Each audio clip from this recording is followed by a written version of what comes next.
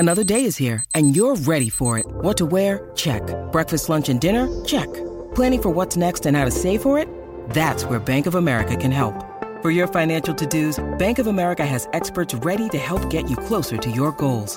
Get started at one of our local financial centers or 24/7 in our mobile banking app. Find a location near you at bankofamerica.com/talktous. What would you like the power to do? Mobile banking requires downloading the app and is only available for select devices. Message and data rates may apply. Bank of America N.A., member FDIC. When you need mealtime inspiration, it's worth shopping Kroger, where you'll find over 30,000 mouth-watering choices that excite your inner foodie. And no matter what tasty choice you make, you'll enjoy our everyday low prices, plus extra ways to save, like digital coupons worth over $600 each week. You can also save up to $1 off per gallon at the pump with fuel points. More savings and more inspiring flavors make shopping Kroger worth it every time. Kroger, fresh for everyone. Fuel restrictions apply. Hello and welcome back to another episode of the Drop Step podcast. Another exciting episode for you today. We have the one, the only Harrison Faigen joining us today for an LA Lakers 23-24 season preview. Harrison, how are you doing today, man? You've just got back from vacation. Are you ready to dive in to the Lakers? Yeah, I absolutely am, and thank you for having me on. I am so still in vacation mode and coming back that you saying 23-24 still sounds weird to me. I was like, oh yeah, that's right. It's going to be 2024 this year. That's sort of how, out of the loop I was on vacation and like not thinking about the season. But no, this will be fun to kind of jump back in. It's insane. We're sort of in the dead zone of the NBA news cycle. So it does kind of feel like time is a little bit arbitrary at the moment. If it was 2017, we wouldn't know. If it was 2030, we wouldn't know. We're just, that sort of August period is a nightmare for an NBA fan. But if you've been listening to the Drop Step, I'm sure that we provided a little bit of entertainment, and that's what we're going to try and do here. So without further ado, simple season preview from me and Harrison today. And Harrison, I don't know about you, but I think it's probably been the least eventful off season as a Lakers beat writer, as a Lakers coverer, fan, that at least I can remember, probably since LeBron has got to LA. Has that sort of consistency and just not being headline news been a little bit refreshing? Yeah, I mean, as somebody who has to, blog about this team still fairly consistently, I actually completely agree with your assessment. I think this has been because, since LeBron got there was, the meme team signings of 2018. And then there was, the massive overhaul in the 2019 summer headlined by the Anthony Davis trade, the Kawhi Leonard pursuit. Then they win the title, and then they have to start the season like a month later the next time around, and they still overhaul a good chunk of the roster, bring in Marc Gasol, Montrezl Harrell, Wes Matthews, a bunch of new guys, sort of shipping out a bunch of contributors to that title team. And then the next summer there was the Russ trade, and they bring in, like every single washed up Hall of Famer that was available. And then, then the next summer was just like the sort of Russ sanity of every single day is a new will they, won't they trade Russ story type of thing. And, they overhauled the roster, they get a little younger, and then there's kind of the crazy trade deadline and, all of that stuff. And then to get to this one where it's like, they re-signed Austin Reeves, they re-signed Rui Hachimura, re-signed D'Angelo Russell, brought in a couple sort of minor contributors, brought in Gabe Vincent and, sort of like swapped him in for Dennis Schroeder was sort of like the biggest move they made, I guess. And so when that's the biggest move that you've made, and I think that can be, like a fine move for them. I think we'll see if he can be an upgrade on Dennis. I think, if his playoff shooting relatively holds up, he probably is. But for the most part, quiet offseason, mostly just sort of ran it back with the guys that reached the Western Conference Finals, which, like you said, was sort of refreshing.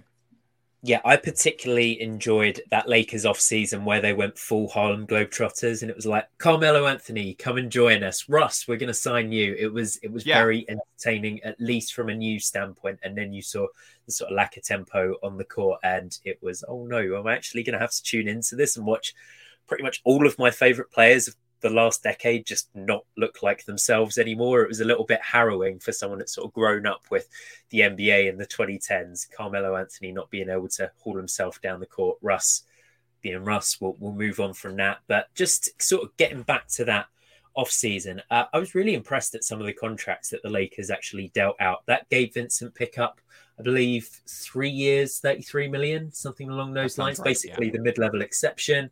Cam Reddish on a minimum, Taurean Prince with the biannual exception. And then in terms of re-signing guys, I thought it was really reasonable. So Rui Hachimura is re-signed for 3 years, $51 million. Austin Reeves is re-signed for 4 years, $54 million, which I think there's an argument that is the pickup of the offseason, or that the retention of the offseason. The fact that the Lakers haven't had to pay through the odds for someone that's currently showing out for the USA team in the FIBA World Cup and really proved his chops as a meaningful playoff contributor last year. I don't know why the San Antonio Spurs or someone like that didn't come in and at least make life a little bit uncomfortable for the Lakers. And then, like you mentioned, D'Lo coming back on a 2-year, $36 million contract, with that second year being a player option. What was your standout move? Is it that Austin Reeves retention? Are you excited to watch him in the purple and gold this year?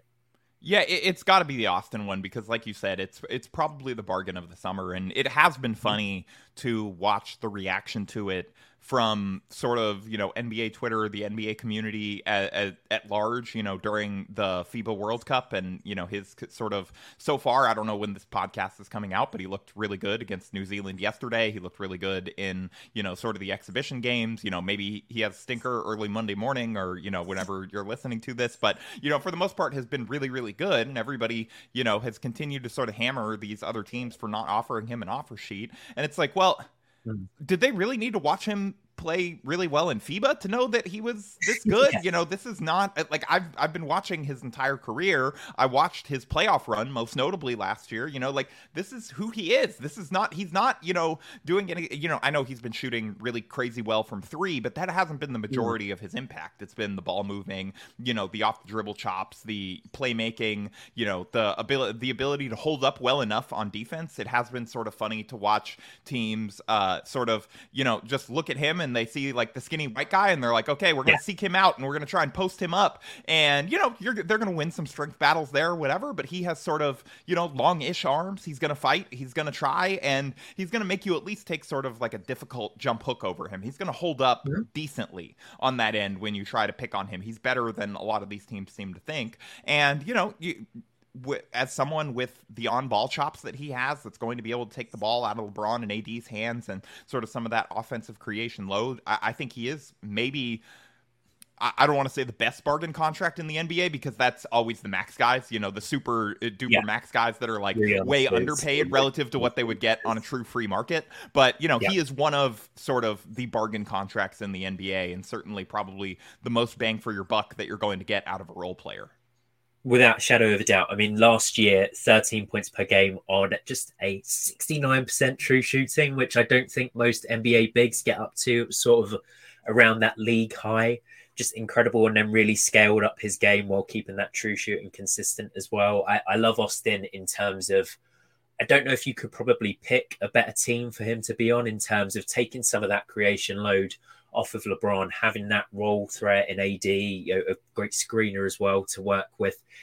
He can just sort of scale up his game dependent on who he's next to. And there were real times during that playoff run where he took over, and he's certainly got the mentality to do that as well. So 4 years, 54 million, an absolute steal. And I feel like we're just going to reach the saturation point where it was a bit of a feel-good story for the last 2 years. Look at this undrafted guy playing for the Lakers. It's fantastic. Oh, LeBron loves him. He's a meme, etc.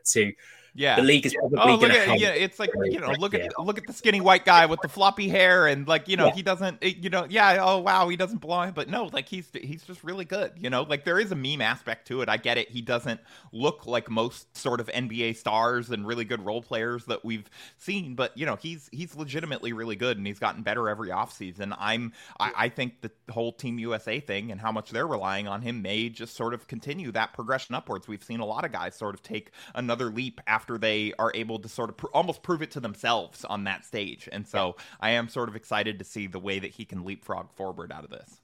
Yeah, absolutely. So in terms of free agency, that's sort of what we've discussed. But the draft was pretty eventful for the Lakers last year as well. I believe they picked Jalen Hood-Schifino at pick 17. didn't necessarily have the best of summer leagues, but sort of getting acquainted with a new roster. And then they made some really meaningful additions in the second round as well. I think they picked up Maxwell Lewis out of Pepperdine, signed Colin Castleton on a two-way, which I've heard draft guys absolutely geek out about. You know, they love his fit on the Lakers. So that's going to be an interesting one to see, because the Lakers have a real history of just owning that second round of the draft and going and the undrafted guys. Yes, yeah, it's them and the Heat basically, right? Which made the Gabe Vincent pickup all the more interesting. I wonder if he was on their radar a few years ago. But I actually had not thought of that angle of it, but that's very funny to picture. You know, the scouts, they've been salivating over this. They're like, that was one of the guys we wanted on an Exhibit 10 or two-way, and they snatched him, and like they've just been waiting for this moment for him to hit free agency. I'm sure there's a small room that, you know, Pat Riley goes to with one of the buses, and they argue like, I want Max Strus this year. I want Haywood Highsmith. I want, it's our turn to get the market inefficiency undrafted guys. Yeah. Yeah, absolutely. But one of the young guys that I'm really looking forward to watching this year is Max Christie for the Lakers. Sort of had a bit of a quiet first season, but jumped out in terms of being I can't remember if he was late first round or early second. He was certainly in the 30s somewhere. Early second, yeah. That was it, yeah. But someone that can shoot off the catch, someone that showed they can fit into a defensive scheme. And then we went to Summer League, and what we saw was some real sort of creation, decent pick and roll ball handling, and like we said, just a real quick trigger on the offensive end. Do you think he's one of the players that sort of figures for a bigger leap, and maybe he's someone that might contribute more than some of these free agent signings that we've just discussed? Yeah, I mean, I think he's going to have to prove it during training camp. He's going to have to beat guys out. You know, that has sort of been a hallmark of the Darvin Ham sort of coaching experience so far, is where, you know, obviously veterans are going to get some level of deference. That is the case on every single team, you know, that kind of thing. But he is going to, you know, like force guys to battle in training camp for their roles. They're not really, you know, so far at least, there have not been a lot of sort of promises of, okay, you're going to start here, or you're going to have this amount of minutes, or you're going to have, or, you know, any more so than other NBA teams or anything like that. And it does seem like he really wants guys to have to battle for their roles. So Max is going to have to prove it during training camp. I thought that he had, a really solid rookie year for a second rounder. I don't think he didn't look like, you know, future star Austin Reeves leap, you know, sort of that kind of close to the season like he had because of all the injuries and the Lakers being out of the playoffs during his first year. But I thought that Max, he impressed me when he got in there. You know, I actually thought that he maybe should have gotten a few more minutes. It wasn't something where, you know, it's like, hey, burn the building down. I can't believe they don't recognize this, like, you know, incredible talent. But he was a guy that, you know, for a second rounder, he came in and he looked steady and capable and he looked trustworthy, and he was, you know, way too skinny, I think, for, you know, sort of NBA player standards. I think he lost a lot of those sort of strength battles over the course of the year. But, you know, he uses his wingspan well. He's a good shooter. You know, I think that I echo a lot of what you said about his summer league being just really, really impressive. And, you know, if he can sort of carry that over into training camp, he's the type of guy where, you know, I know like the Lakers signed Cam Reddish, but, you know, Max Christie could end up being ahead of him in the rotation. Like, that is a complete possibility based on sort of, you know, also the fact that the Lakers, you know, they spent a decent amount of money to buy that second round pick for him. If they want to figure out if he's good or if he's going to hang around, they only signed him to a 2-year deal, you know, and so he sort of has to show it this year, or, you know, he is going to be hitting free agency, and, you know, who knows where he's going to end up, or, you know, so for him, he has to prove himself and prove that he's an NBA player, and, you know, that whether it's the Lakers or another team to pay him to keep him around, given sort of his stock, and then for the Lakers, like, hey, let's figure out what we have in this guy. And so I think he's going to get a real shot during training camp at the very least to, you know, have some of those battles against guys for, you know, backcourt minutes. Absolutely. And there's almost the argument, if they feel like they know what they have in Max Christie and they're happy with him because of some of the depth on the roster and having those pieces that, you know, at least aren't going to let you down, could we see a slightly slower year for Max Christie in order to secure him on a more reasonable second contract? You know, you don't want to be extorted every year just because you're picking up good second round guys. Like you said, it's going to be a bit make or break next year. I don't know. I'd really like to see him get some run just because he is. You're saying you're saying they wish that they had hid Talen Horton-Tucker a little more, you know, just like not had to pay him, you know, that giant contract to keep him, you know, after they're gonna, maybe, but I think, Yeah, actually, he would be restricted. So theoretically, it's not like they could just get outbid or he could just want to leave or, whatever. They just have to extend him the qualifying offer and they could, restrict him. I mean, I guess we do see teams do that in some sports. I feel like it happens less often in basketball. I think a lot of that is like baseball and football and, especially baseball where they'll kind of be like, okay, that's enough. Back down to the minor leagues for you until we secure your next salary. So, maybe it's an interesting kind of theory, I guess, they may want to kind of, I'm sure Cam Reddish, guys like that are going to get some opportunities. The Lakers, given their agency, given, that the Lakers didn't bring them in because they don't want to sort of see what they have and, what they can be and if they can contribute or not, especially if they feel secure in max. But I do think that he'll get a real chance to sort of, play his way into the rotation. I'm not sure that they're going to try because, they already saw with Austin Reeves, he can look as impressive as he did and they can still completely artificially deflate his market by just saying, hey, we're going to match anything. We will match everything. Go ahead. Waste your time. We'll match it, and so, yeah. Yeah, we'll see. It would be funny to see him average, sort of 35 in the G League in February, though. We'll be watching out for it. But that sort of brings me on to, because while we've said that there's quite a lot of consistency going into this offseason, it was really about bringing back your own guys, keeping that core intact, keeping an actual basketball team intact, which I feel like LA didn't necessarily have for a season and a half prior. What do you think the starting five is going to look like when we roll into opening night? Because there's definitely some choices to make. I think they could slant a little bit more defensively, starting a guy like a Jared Vanderbilt. Are they going to try and protect AD a little bit, offer Jackson Hayes some minutes, for example? And that starting point guard spot is another one where it's just, what are we going to do? D'Lo's on a bigger contract, but Gabe is there for longer. I think you're probably going to go and say it's training camp. But gut feeling, Harrison, who do you think we're going to watch start for the Lakers on opening night? Yeah. No, it is. It's going to be one of the harder ones to predict, I think, this year, because like you said, there's two I feel pretty comfortable we can lock into the starting lineup in LeBron and AD. Actually, really three, because I don't think they're going to start the year again with Austin coming off the bench or anything. Like, he's shown that he's on Team USA right now. He's going to start. So I think we can lock those three spots in probably pretty safely. Maybe Austin less safely than LeBron and AD, but I feel like probably just as safely. So, that's three spots. And then, like you said, there are a couple different ways that they can go. They've talked all off season about, hey, we want to play, two bigs. We want to go back to the two big thing. I feel like that has been almost more of a Christian Wood recruiting pitch than it has been necessarily, like anything that they're completely married to in terms of, like if they start the year and it's not Christian Wood, let's say it's like Bismack Biyombo or Usman Garuba or, one of these guys that they, even Wenyen Gabriel, whatever, they bring him back for the 14th roster spot or something like that, because right now they only have 13. They're leaving that 14th spot open probably for another big. And then they're, for mid-season flexibility reasons and also taxes and, cost controlling and whatever, they're going to leave that 15th roster spot open. So they do have one more, that 14th to sign. So it's possible that they bring someone in. It's that if it's not Christian Wood, I have a really hard time seeing them start Jackson Hayes next to AD and then just amazed. Sort of, yeah, like it just, that doesn't seem like if you have those two guys as sort of your centers and you're bringing in, one of these sort of, a little less talented or, pedigree than Christian Wood, I don't see why you're starting those two together. I think Jackson Hayes would just sort of be the backup and AD would probably start at the 5. I still relatively expect him to start at the 5. I'm pretty confident that that's still going to happen despite everything that they've been saying. Maybe if Christian Wood comes in, they try to start both of them together at least to begin, or something like that. Those are two guys that theoretically could play together, but I think it'll be AD at center. I think LeBron will go back to sort of being,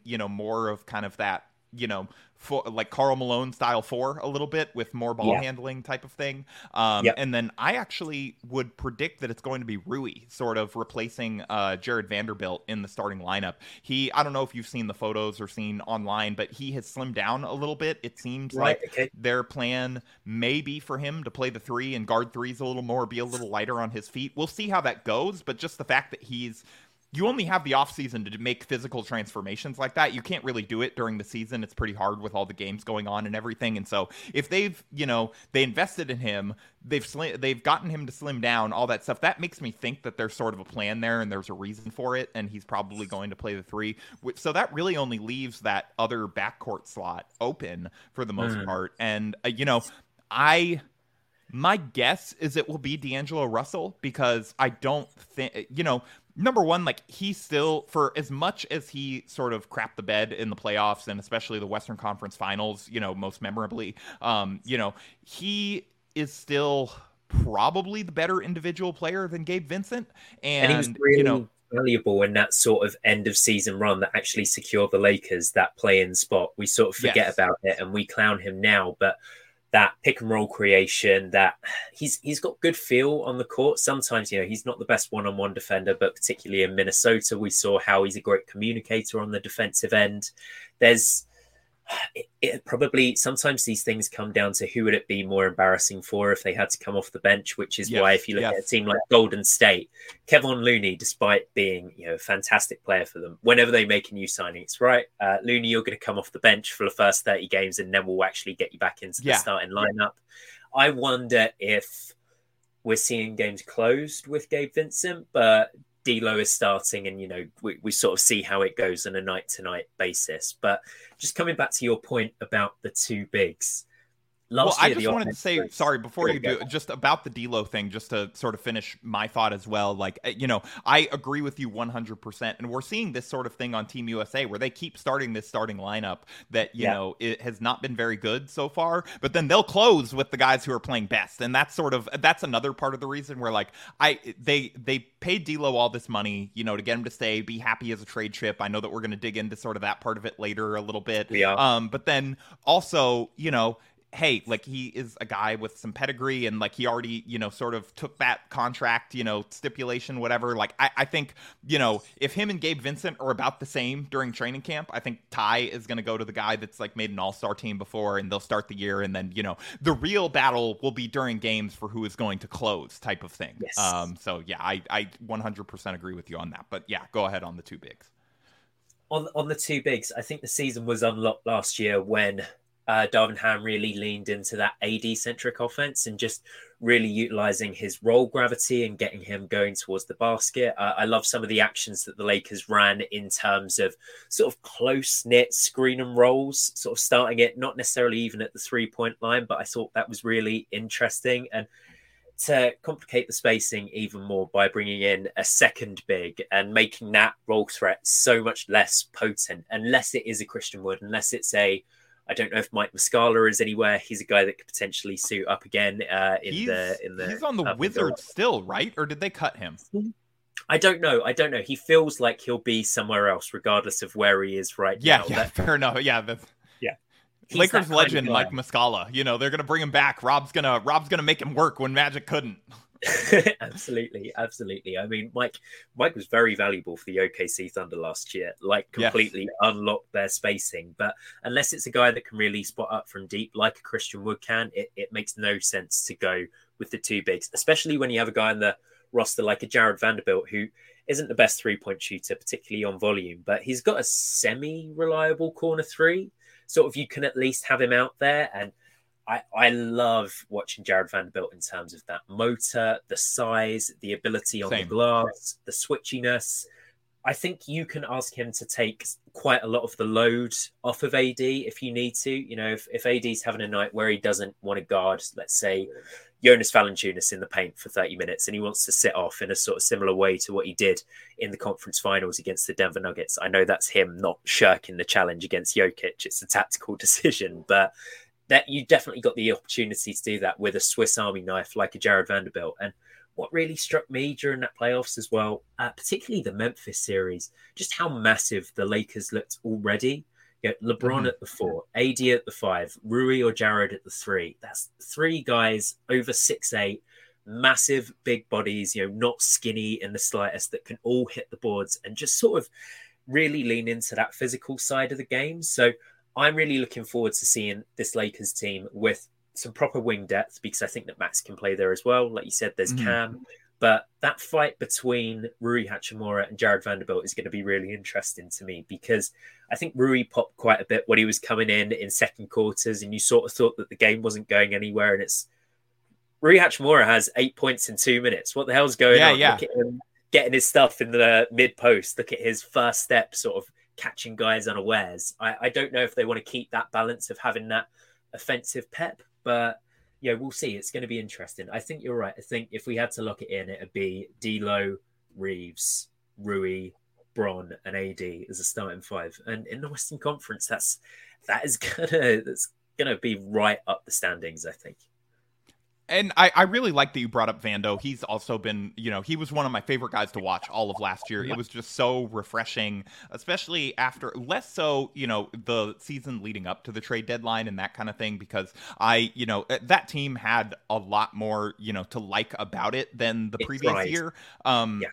But like, especially just comparing it to sort of the previous, 2021-22 season, like Jared Vanderbilt just flies off the screen as someone who is giving it his all every single possession and, just playing his ass off and, defending really hard. And he is a guy where, we'll see sort of what he can do as a 3-point shooter and like how much he can work on that this offseason. If he comes into camp and he's just like nailing every single corner three or, looking like a really ready and willing shooter type of thing, I think that's a great call, that he absolutely could be that guy that sort of, gets reinserted in the wing and sort of re-earns that spot after losing it, down the stretch of last season. And, he's just a great, even if he doesn't improve at all, he is a great regular season weapon as sort of a guy to throw on these opposing superstar wings. And so maybe we see him and Rui sort of rotate in and out of the starting lineup in various occasions, depending on,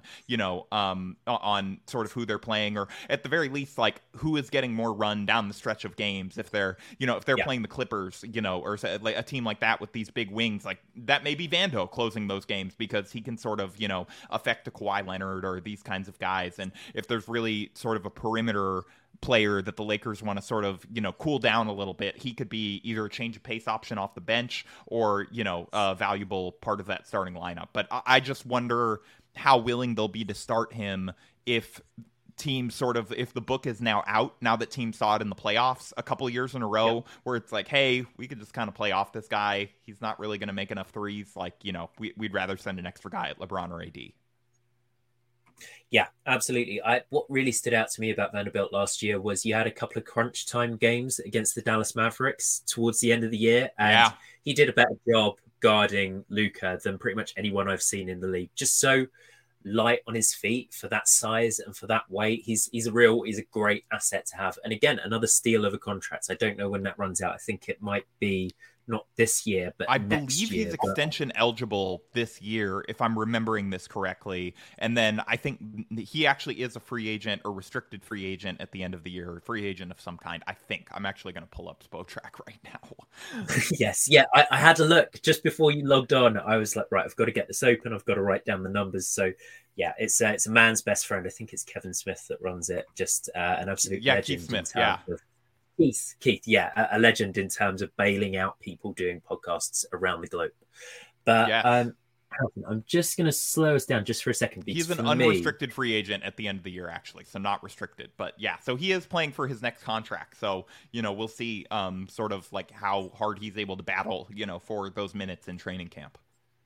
Is it possible to see Jared Vanderbilt give even more effort? That's something to tune into next season to see if Jared Vanderbilt contract year just sort of is creating tire screeches on the court or something like that. Yeah, there's actual explosions coming from his collisions, like CGI, just like flames coming out when he runs into guys. Yeah, it's going to be like a Fast and the Furious movie. Yeah, it could be great. Close. Like we said, we've got that starting lineup locked in. Rui potentially fighting for a place in the starting lineup. Gabe Vincent, I think, will probably come in towards the end of the season. But that sort of brings us on to, from a wider perspective, what are you expecting from the Lakers this year in terms of, like we said, stability, consistency, that regular season, if it all comes down to if Bron and AD are healthy? What sort of record do you think they're going to be gunning for this year? Yeah, I think they're probably going to be aiming for about the 4 or 5 seed. I'm sure that, coming into camp, they're going to talk about they want to, prove it and go all out all year and try and sort of, do better. But I think the real goal is, hey, let's not end up in the play-in again. Let's not have to sort of, go through this crucible where we're basically playing play-in games every single night leading up to the play-in for, like a month. Let's be able to coast a little bit more down the stretch, and, hey, maybe we don't get home court advantage in the first round, or maybe we do, maybe we end up as high as 3 or whatever. But I think the goal is remain out of the play-in, be able to sort of know who your opponent is going to be going into the first round, have a little bit more time to sort of experiment with lineups down the stretch of games and down the stretch of the season, and, take nights where LeBron or AD sit out and that kind of thing. And you're not having to have these guys, in LeBron's case, come back early from injury. In AD's case, just, sort of be like, hey, can't make this injury worse, just going to play on it and sort of do pain management and whatever, and sort of allow these guys to hopefully make it through the season more unscathed than they did last year, to the point where, maybe you see a little bit closer to what we saw in the 2020 bubble, where both those guys had that rest period beforehand and they looked, as good as we've seen them in the postseason because they were completely healthy and they fit super well together. And, I don't know if that's a realistic goal for either of them at the ages that they're at and with the mileage that they're on, especially LeBron. But, hey, it's not like the Lakers had better options. And so I think that sort of going into the year, the goal will be, hey, let's give ourselves some margin for error, so that if LeBron has to sit out for, either a couple scattered games here and there to rest, or, if he's going to miss 2 or 3 weeks, that we're not still having scratch and claw at the end of the season to just like make the play-in. Absolutely. As derided as they've been, I wonder if the LA front office is sort of looking over at its Staples Center's neighbors and maybe thinking the Clippers have a decent idea in terms of roster management and load management. Just keeping those two healthy is going to be so important for the Lakers, as it is every year. But I think there were some concerns, particularly in the playoffs last year, about the state that LeBron is at in his career, and not necessarily having that same burst, not being able to exert himself for an entire game, which we perhaps saw in that final game 4 of the Denver series, where he goes off, I think he was probably at about 30 points in the first half, and then just sort of tanks it in the second purely because he ran out of gas. Yes. Are you concerned about what LeBron James is heading into year 20? Yeah, we're calling it year 20. Wow, that's insane. Yeah, heading into year 20, do you think he's still a top 5 guy in the league, a top 10 guy in the league? I don't want to do a Stephen A take, but what are you expecting from LeBron James next year? Yeah, I mean, I think that he can still be a top 10 guy in the playoffs. I don't think that he's a top 10 guy night to night anymore. He just doesn't, I don't think that he exerts the juice to have that level of impact every single game. There are still games throughout the regular season. Don't get me. LeBron is great. LeBron, deserved to make an all NBA team last year. He's incredible. Still, at his age, one of the, 15 to 20 best players in the world easily on a night to night basis. But he's not, in that top 5 night to night conversation or anything like that anymore. And so, I think, of course, to answer your question, like, of course I'm worried about what LeBron can provide on a night to night basis. Yeah. He's almost 40. Like, this is unprecedented, the amount of mileage that he has on his body, and still the effectiveness that he's had. That is, arguably the biggest question mark going into the season is, was sort of what happened to him in the playoffs, is that either A, inevitable, or is that B, like who he is now? I think the answer to both of those things is probably no, if I had to bet. Like, I don't think that either of those are but it is possible that is the case, and it is possible that he is not able to, that, at some point he is going to fall off. It is going to happen. That is, father time comes for us all. I know it's a cliche, but, you got the Jason Momoa commercials. Like, at some point, Aquaman is going to slow him down, but, it has not happened yet. And until it starts to happen, and we see it, throughout a whole season, it's not like, hey, he took this injury and now he looks a little more limited or whatever. I am sort of, I have no choice but to sort of say, I think he's still probably going to be LeBron this year. And, maybe he loses like little percentage points in various areas of the game. And he certainly does not exert himself on defense at the same level that he used to, and nor should he, at his age. But yeah, I think, that he is sort of arguably the biggest question mark for the team. It's like, how long can he keep this up? I don't know. I'm not saying the answer is it's over, but at some point it's going to stop happening. And then that is, until we sort of confirm it's like, oh, okay, he's defying father time again this year, that is a question mark, of course. Yeah, I'm backing him to have another year of defying father time, purely because for 55, I'm going to say about 55 games last year, he absolutely was that guy. He single-handedly kept the Lakers season alive when AD was out for stretches. I don't know if it was December, January, or February, but he had a run where he did look like a top 5 player and turned up night after night after night. And we heard those little chats that he was playing on an injured foot, that he was potentially exacerbating it. And there was a demarcation line of as soon as he broke that regular season points record, I think we saw him take a real step back purely because his body probably couldn't handle it. But as long as he's had a full off season with LeBron and then James, he had the foot injury against the Mavs where he actually had to miss a couple weeks, and sort of according to him, everyone but the LeBron James of feet said that he needed surgery. And so I guess maybe we'll find out if he had surgery or not this off season at some point. But yeah, I mean, there was like a real legit injury there at the end too that he was sort of playing on down the stretch of the playoffs. So you could tell that was for me the line of demarcation where it's like, oh yeah, like he is sort of giving the ball up a lot more than he generally does, especially against the Grizzlies, where he was just sort of, yeah, Austin, you just go cook. You're good. I don't think I need to like sort of turn it all the way on yet.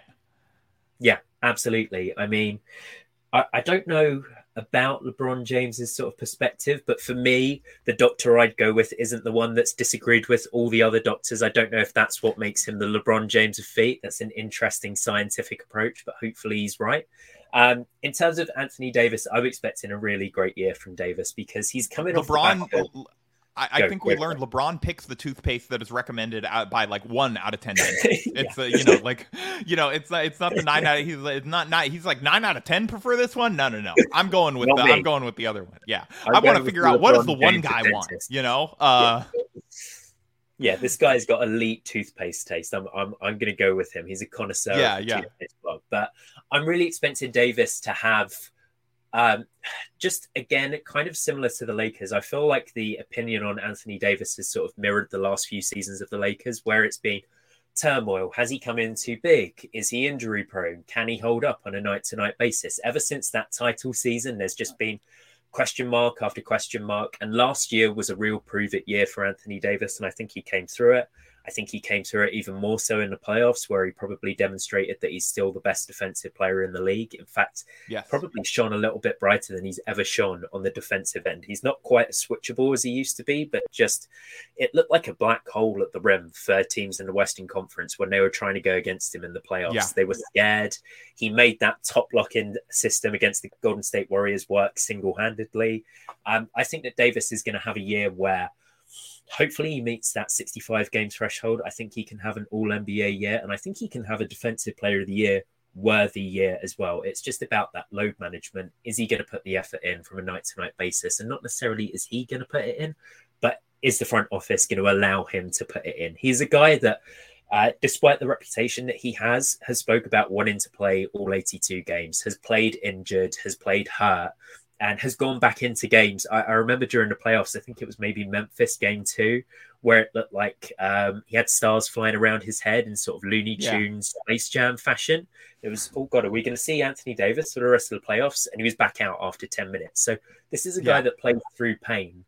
I'm really hoping for a great AD year because he is the guy that it hinges on. I think that with the shot creation that you now have on the roster with an Austin Reeves, with a D'Angelo Russell, with Rui to a certain extent, which we saw in the postseason, you can afford for LeBron to have slightly leaner nights or nights where he sits back a little bit. But what you can't afford is to be relying on Jackson Hayes at the 5, to be bringing in Colin Castleton for big minutes, or even, if Christian Wood is the signing that you make, you don't want him as your starting 5 because his team is built on that defensive identity. So it's all about managing Anthony Davis for me. Yeah, no, 100% agreed, and I especially the part about, that was, I think, as impressive defense as we have ever seen him play, in the playoffs, because it's not that, I think he would have been that good in the 2020 playoffs if it was necessary, but it was not. The Lakers didn't have that amount of holes. His role was a little more limited, in terms of defense. Obviously, he was great during that whole run on that end, but he didn't have to do as much as he had to do with with last year's team, just to prop it up and make it work, and single-handedly almost make it elite. Yeah, absolutely. So in terms of a wider perspective, I think that the Lakers are going to sit somewhere around the 48 to 50 win mark this year.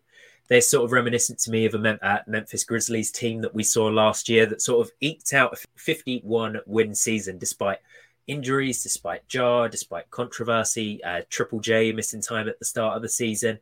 I think that the Lakers are just going to be consistent this year, which is something that we haven't been able to say for a couple of seasons. And I think they're going to edge up towards that 50 win mark. If they make it, fantastic. If they don't, fair enough. That's not where their priorities lie anymore. This is a postseason team, and I think they showed that last year. Harrison, do you think they're going to be sort of in that ballpark?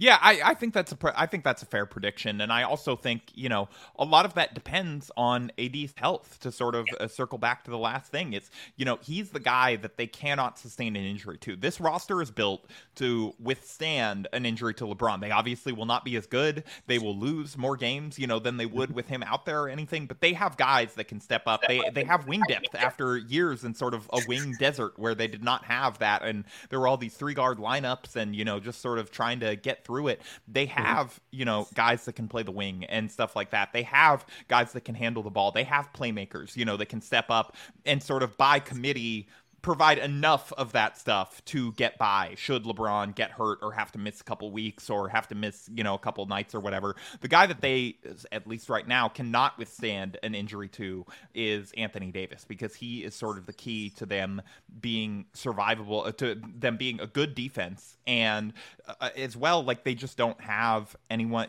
if he gets hurt right now, it's Jackson Hayes and Colin Castleton, like you mentioned. Now, maybe they bring in Wood, or they bring in Garuba, or they bring in, like Bismack Biyombo or someone like that. But that's, again, those are not guys you want playing super high minutes necessarily. And, they're certainly not going to provide the defensive impact that AD does. So, yeah, the Lakers really need him to, stay healthy throughout the course of the season as much as possible.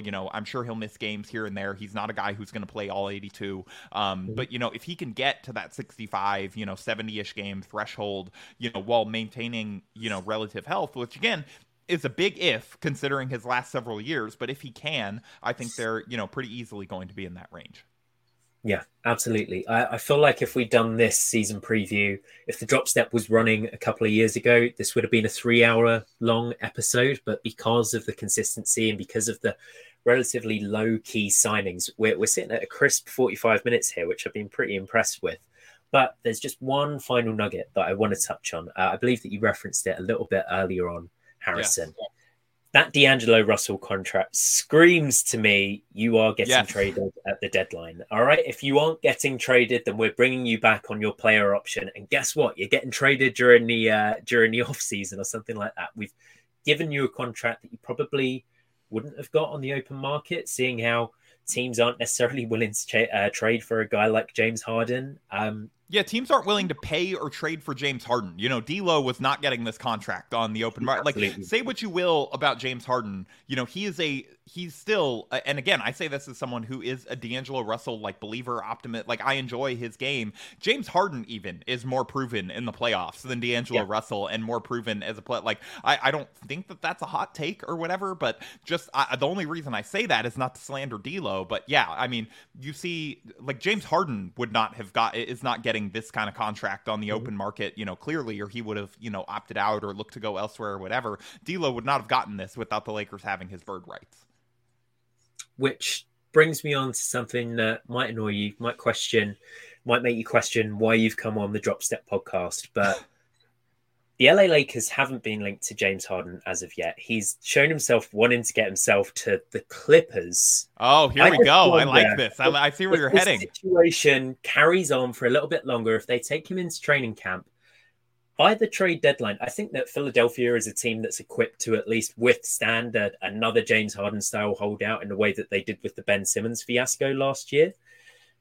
Could Daryl Morey could there be some sort of arrangement where when D'Lo is trade eligible, when I'm going to say Rui, because I think he's probably the second most likely guy in terms of having a really reasonable contract. The numbers definitely add up.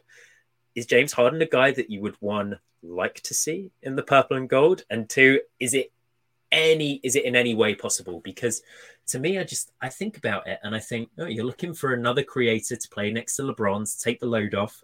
You're providing him with a perfect rim threat, a rim runner, lob threat, etc. with Anthony Davis. You've got shooting around the floor. Could this be a bit of a match made in heaven, bar the defensive ineptitude? I don't know. I'm flirting with it a little bit in my mind. This is... I love this theory, actually. Like, I don't want it to happen, but I love this theory. And I love that I love that, it's like, hey, he wants to get to LA. What if he wanted to get to that other LA team, sort of when those guys become trade out? That is a fascinating theory I had not thought very much about, that sort of is only more fascinating. I'm not sure if you were aware of this, but do you know who James Harden's last agent was, before he hired someone from Adidas now? Huh? Was it Rich Paul? No, it was Rob Pelinka. Oh my God! Wow. Yeah. The stars are aligning here. I sort of did that. It's Always Sunny, Charlie looking at the corkboard meme. Yeah, but... we have the Galaxy brand. We have all the little stickers and like lines. Yeah. You and me are right here. We got this figured out. Yeah, so you asked me if I would like it, and the answer to that is no. I would hate it because James Harden is one of my least favorite basketball players to watch of all time. Fair enough. And, but I don't think that it's crazy to think that it's like possible, at least. We've seen that this team, they like their third stars. They like, Rob Pelinka, if there's one thing that he's shown, it's that, when given the opportunity, he is going to chase that star power. That is something that he values sort of above all other things. He almost sort of got bullied into valuing depth over the last, year or so because of how bad the Russ thing went. But, if James Harden is pulling, he's channeling his sort of inner Andrew Bynum with the Cavaliers, and he's pulling up from 75 feet every single time he touches the ball, and, just like trying to be as disruptive as he possibly can to the Sixers. And, you can get him for like just D'Lo and Rui's contracts, maybe not even picks attached, because the Sixers just like want him out of there or something like that. As crazy as that sounds, but maybe not that crazy. I mean, I don't know. Yeah. It's an interesting theory. Like everything that you said about the basketball fit and why it would sort of work in a vacuum makes total sense. I just have no belief that James Harden will show out in the playoffs. And so for me, I'm still like at least you can like bench D'Lo and Rui if they're not working. Like James Harden, you're not going to bench him, No. All I'll say is the thought behind the Russell Westbrook trade was LeBron wants to take a little bit of a step back on a night-to-night basis. Let's bring in a high-usage, on-ball creator that can take the load in the regular season. And this one can actually shoot. When the lights are shining brightest, Bron turns up and goes, James, you don't need to choke in the playoffs today. Give the ball to me. We'll work together. And go stand in the corner. And then James demands a mid-playoffs trade. Yeah, he did it in Game 4 against the Celtics. It worked. Yeah. He's shown that he can at least turn up for big games. It gets him to LA. I reckon we've stumbled across it. And I think that he went to dinner with Rob Pelinka as the playoffs finished. And they basically said, look, don't mention us yet, but we'll have you in our back pocket. There will be a chance for us to trade for you. It doesn't make sense for you to make your trade request to the Lakers now because we can't trade D'Lo, we can't trade Rui. It doesn't make sense. But by the time that trade deadline rolls around, I wonder if it'd be a thing. The other two names are obviously Kyrie Irving, which I don't see nearly as much. I think he's locked in Dallas, and I think it's just a sort of a Brian Windhorst pipe dream at this point. Well, that said, it is at least interesting that Rui and D'Lo's contracts exactly line up to match Kyrie's. So, I don't think that that's nothing, but I agree with you. I think he's likely staying put with the Mavericks. Yeah, they'd have to completely blow up this season and not be in playoff contention by the time the trade deadline rolls around. And the other player is an expiring contract. The Lakers have spoken about potentially wanting to go to a two big lineup. There is a very versatile big man that can create for himself that could potentially slot in between LeBron and AD. I wonder if Pascal Siakam could be on the cards a little bit later on in the season. Also a clutch client, so they got there's some some wrinkles there, whatever. But yeah, like I think he's staying put with the Raptors. I think he's like the first player ever to like demand a not trade. Yeah. He's like no. He's like, guys, this is BS. You cannot trade me before I sign my extension, and then I demand a trade in a year. Don't you know how new NBA free agency works? You have to pay me first, and then you have to trade me. This is you can't put me on the market now. I've been a loyal servant. I've been with this team for a long time. I've performed well with them.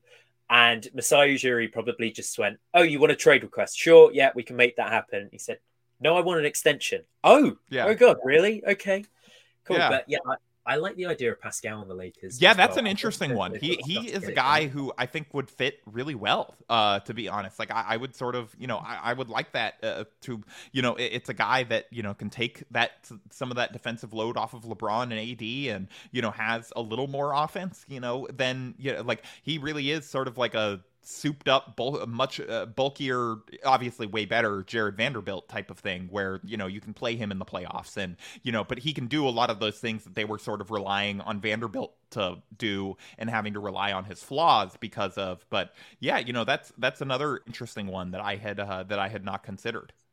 There you go. We'll be checking out Silver Screen and Roll for the 3 potential superstars LA could trade for at the deadline. I'm looking. Yeah. There's an article. There's some article ideas fermenting in my brain right now of the grand James Harden conspiracy. I love this. I mean, I don't love it. I hate it, but I also I love it. I love that you came up with it. What gets people reading about the NBA in August? It's crackpot trade theories. That's what we're here to do. We're here to entertain. And there's nothing more entertaining than, oh my God, him? Yeah, yes, please. Yeah, no, we just galaxy brain this thing together. We went through all 4 stages of the meme. Our brain and the scope of our thought just got wider and wider. I think so. So, Harrison, I think we should close up there before we start saying, hey, Giannis said that he's not necessarily going to sign an extension. You do not have the facilities for that in terms of... Yeah, no, we're saving that for next... That's next offseason. We're doing the Giannis thing. We'll save that. That's... Absolutely. A lovely mirroring with the Kareem Bucks to LA. I'm sure that people have already got the jersey edits ready. But I think we're probably going to wrap it up there. Any closing thoughts on the Lakers? Are you excited for this season? I think... if I was in your shoes, I wouldn't be excited as much as I'd just be less worried than I have been for a really long time. I'm looking forward to a consistent season for the Lakers. I'm hopefully looking forward to more health. I'm wondering if Austin Reeves can make that big playoff leap. If Rui just showed up because he was in a contract year.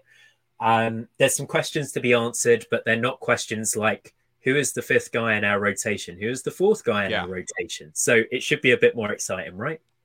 Yeah, no, certainly less worried than last year's, but also excited because I think, they made some additions. There's some, camp battles like we talked about earlier that I'm excited to see sort of how play out. I think they just have more sensible rotation options than they have had in the last several years. And so I'm sort of, there's a lot of lineups that I'm sort of excited to see if they can work. And, guys that I'm curious to see sort of like what their role is versus, it's like, oh no, how big of a role is so-and-so going to play or that kind of thing. It's like, no, like how big of a role can Max Christie play? What does the Cam Reddish experience look like? And, that kind of thing. I'm, the only thing I'm really worried about is, that backup 5 spot. Because I don't think that Jackson Hayes is very good, and I don't think that, this is necessarily like he's a guy that you want to rely on, as your backup 5 every single night. So we'll see what they do, like with this 13th spot or 14th spot, and if they come up with sort of, at least they have 2 guys that they can sort of go to, and sort of figure out, okay, which one's going to be more reliable? Can Jackson Hayes be better than Harrison Faigen thinks he can be, or is it, the 14th roster spot guy who sort of seizes that role? So yeah, that's the only really worry point. I'm with you. Like I'm excited for this season. I'm excited for a lot of the different sort of lineup versatility that they have, and I'm excited to just watch a functional basketball team for an entire year versus, you know, the last 2 years of like, okay, what trade can they make to sort of like salvage this thing and, you know, sort of put the plane together while it's flying. Like, they have the plane now, and it's just sort of a matter of, you know, where do the passengers sit, who's piloting it, you know, that kind of thing. How far can it fly? Yeah, absolutely. Yes. Well, Harrison, I hope that you've enjoyed coming on. Drop Step listeners, we're going to have a fair few more season previews coming your way in the coming weeks before the season starts. I'm excited about some of the guests that we've got lined up. But Harrison, I've loved having you on. And the joy of doing these off-season previews is I can ask you live on air, do you want to come back on mid-season and we can sort of talk through how it's going, see how wrong we were? Or at least you've got to promise me you come back on when James Harden suits up. That's exactly what I was going to say. We can do the James Harden trade reaction, and you can play the clip of you sort of breaking the news that this is what's going to happen. And you know, I'll just be like beleaguered, and, you know, like, I can't believe now I have to try and hope that it's like, oh, this didn't work for those other people, but maybe it can work for us, you know, like the Arrested Development thing. Yeah. I personally guarantee when the James Harden trade is made, I am coming back on the Drop Step, and we can analyze it and take a look at, you know, what the rest of the Lakers season is going to look like. It'll be my first episode labeled therapy session. But I'm I can screen share my screen as I like delete old James Harden takes. I'll, you know, like, we can go through and just be like, you know, probably don't want people digging this one up. That kind of thing. That'd be great. Harrison, where can the people find your work? We'll leave everything in the description, but if people don't know, Harrison has written for a long time about the Lakers. He's massively involved at SB Nation, and I was just amazed when he said yes to coming on this podcast. So where can the people find your stuff, man? Well, first of all, you flatter me, and I'm a lot less busy than you think. You know, it's like I'm always flattered to get the invites, and, you know, to get to come on a new podcast and, you know, get to meet people. But yeah, you know, you can, like you said, SB Nation NBA. I oversee all of the team sites there, and so, you know, if you have a favorite team, there's pretty good odds that we have an SB Nation team blog for you, as well as, you know, I still write a bit and work at Silver Screen and Roll covering the Lakers, that kind of thing. You can find me on Twitter /X/ whatever we're calling it at HM Faigen, FAIGEN. But yeah, you know, I'm around, and, you know, like you said, the stuff will be in the description. Yes, excellent. Thank you for coming on, man. I'm looking forward to watching the Lakers this season. But that is it for today's podcast. I hope you've enjoyed it, and I hope you tune back in for another episode of The Drop Step.